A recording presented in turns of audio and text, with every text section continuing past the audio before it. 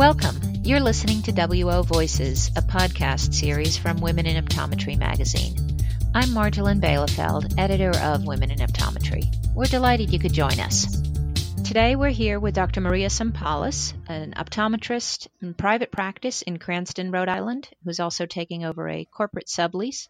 She's the founder of Corporate OD, an online community for corporate-affiliated ODs.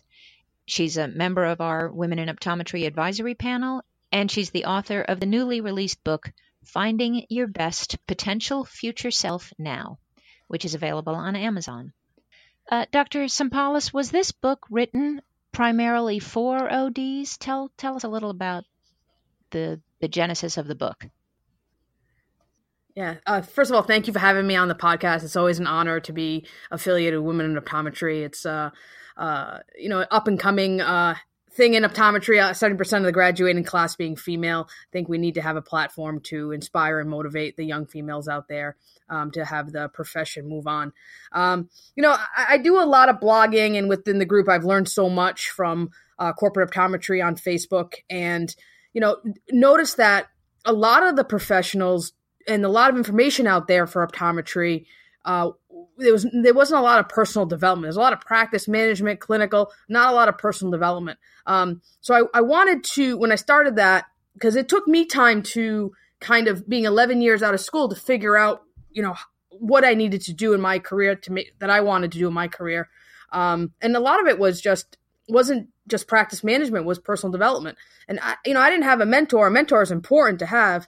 But I didn't have one. So I said, what can I do for myself to do what I want to do for my future, set my future career pathway for myself? And so I had done a lot of research, and personal development was one of it. And originally had it geared towards optometrists, but, have left it open to the young entrepreneur out there that wants to succeed in any business field and feels like it's hard to kind of, break through. And what I've learned, building corporate optometry and building my own practice, this has been some, I think, great feedback and great tips for docs. If whatever they want to pursue in their career or in their life, this is what they need to do in order to get there. It took me 11 years to figure it out. And I'm hoping that this book can help optometrists or entrepreneurs alike to do what they want. Great. Several of your chapters focus on the willingness to take on new challenges, to accept risk, and obviously with that comes the possibility of failure. I think one of the lessons here that I keep reading in this book is that embracing failure when it happens can actually be a good thing on this path toward personal development. So how would you describe yourself? Are you risk averse? Are you looking for risk? I mean, where do you fall in that spectrum? I think there's always a risk. I want there to be reward, and the highest reward always has a big risk, right? You got to be able to do that, and you got to be able to challenge yourself. And there has been a lot of failures. Like, when it goes up and down, it's like a big wave, and then once you're at the bottom, you're like, this is tough. And then all of a sudden, things just with all your hard work, it just gets better. It just takes time. It goes in swings. And that's what I like to tell optometrists where they're starting a new business where, maybe it's November, December, and its business is very slow. They get nervous about being on their own. And I talk to a lot of doctors, but, they have that fear, but, it keeps back up. Optometry is a cyclical business. And they just need to figure out how it goes. And when they have that fear, to kind of reframe that fear to find other approaches to grow their business or whatever approach they have to whatever business they're doing.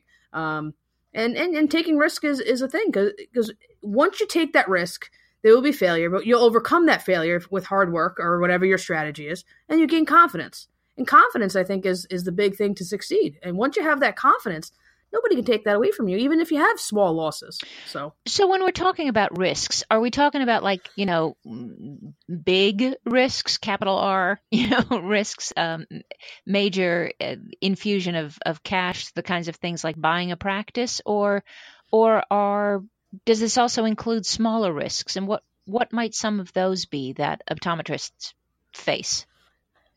It could be small risks. Yeah, it could just be small risks and just stepping in front of your local optometrist if you're a young female or a young optometrist coming out in the field and getting yourself out there and, kind of challenging the status quo in the area and try to change things. It's a small risk to do that. But once you do that, you gain confidence. And you do have the big risks, Once you celebrate those small wins in your career or whatever your path is, the big risks or the big R's, as you want to say it, they don't seem as big as you think they be. It's just a number. So you put in the work. The more focus you put on a certain area in your career or your office, you're going to see results sooner or later. There are risks, but they're rewards, and it is much more difficult out there than what it used to be. For optometrists, and I understand that, but there are a lot of optometrists that I've talked to that have started cold, that are very successful, and some of them that might not have the high gross, but net pretty well income, and I think that's a big reward in itself in a practice. And for females out there to work 3-4 days a week in their own business and be able to have a family, that's pretty rewarding itself, and a risk because you have basically two businesses, your mom and your own business. Right. And risk taking, especially if you're a mom, a partner, you're not just talking about yourself. I mean, because this work affects everything you do. The risk, if you're miserably unhappy with your work, it's gonna spill over. Do you talk about that as part of personal development, is kind of this pursuit of happiness? Yeah, I think you have to be happy in what you want. So that's one of the things is for me, if I was employed, I don't think I'd be happy, even if I was making even more money. I think you have to find the right balance. Are there elements of being a mom that you've brought into your professional development? So for me, I'm a mom and I'm an optometrist. So, I love optometry. I think it's a great profession. And I feel there are still opportunities out there. But, for my practice, I let the patients know, I'm a mom first, and my family is incorporated into this practice. So, and I think that's okay. I don't think there needs to be a separation of that. And for personal development, I feel that being a mom, I've learned certain things being a mom that I can incorporate into my practice, where it's, multitasking, being able to, being consistent, having approach, being able to plan ahead, and things like that to be able to bring into my practice that can translate into a successful practice in the future. And it is a small practice, but it's growing as my family grows. And I think the other things is focusing, you focus on the individuals, your children, right? So you figure each children's different. So you figure what their strengths and weaknesses are. And the same thing I think you can bring to the practice with individual care, and being personal with each patient as you are with your children, and leading by example. So you want your kids to follow a certain behavior or be a certain way. I think the same way in your practice. If you're able to portray, quality care or high end product with technology in your practice, that will translate into more value and not trying to compete with, 2 for $99 for your practice. I think that's important as well. Right. In the book, going back to the topic of risk, do you have advice for the risk-averse optometrist, the ones who just because of circumstances, because of where they live, because of what the options are, just feel perhaps like this is where they are for now, and taking any chance to step outside of that box is too risky? What do you say to them?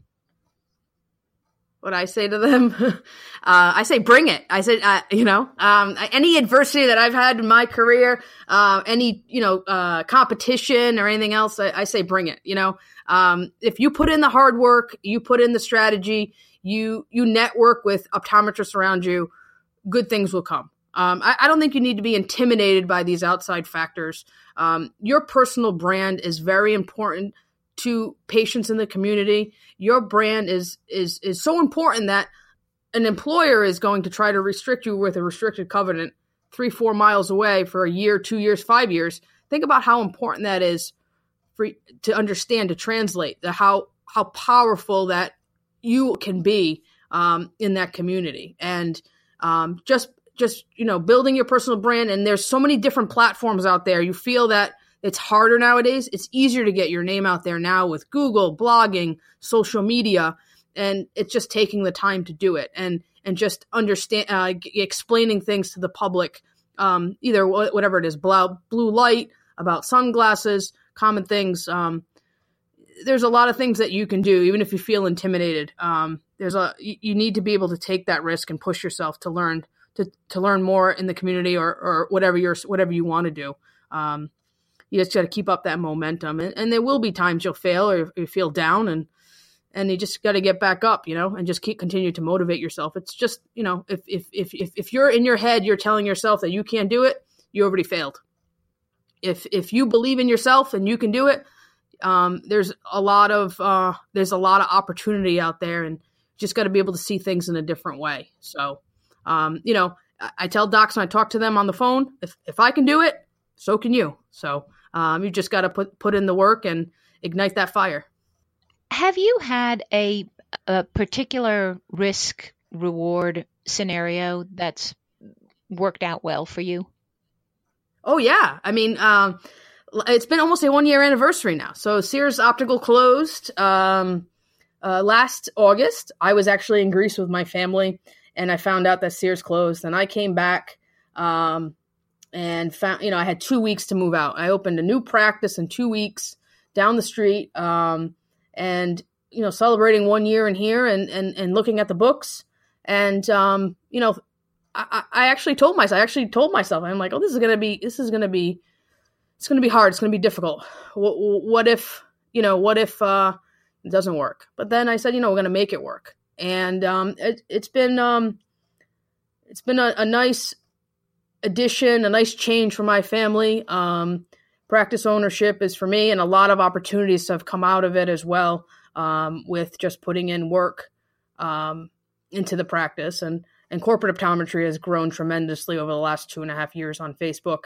And that's put in a lot of work. But I was also told by many people that nobody cares about that group, that sector in optometry. And I think the group has really changed the way corporate optometrists are viewed in the industry. And, it's getting a lot of attention now. And it's up and coming up to almost 25,000 members in about 2.5 years or so. And finding your best potential future self now is available through Amazon? It is. That's great. Thank you so much. Thank you for having me. It's always a pleasure. Thank you for listening. I hope you join us again next time on WO Voices. If you'd like to be part of our podcast series, please contact us. You can email us at wovoicesonline@gmail.com or via our website, womeninoptometry.com, on Facebook at WO Magazine, or through Twitter or Instagram at WomenODs. See you next time.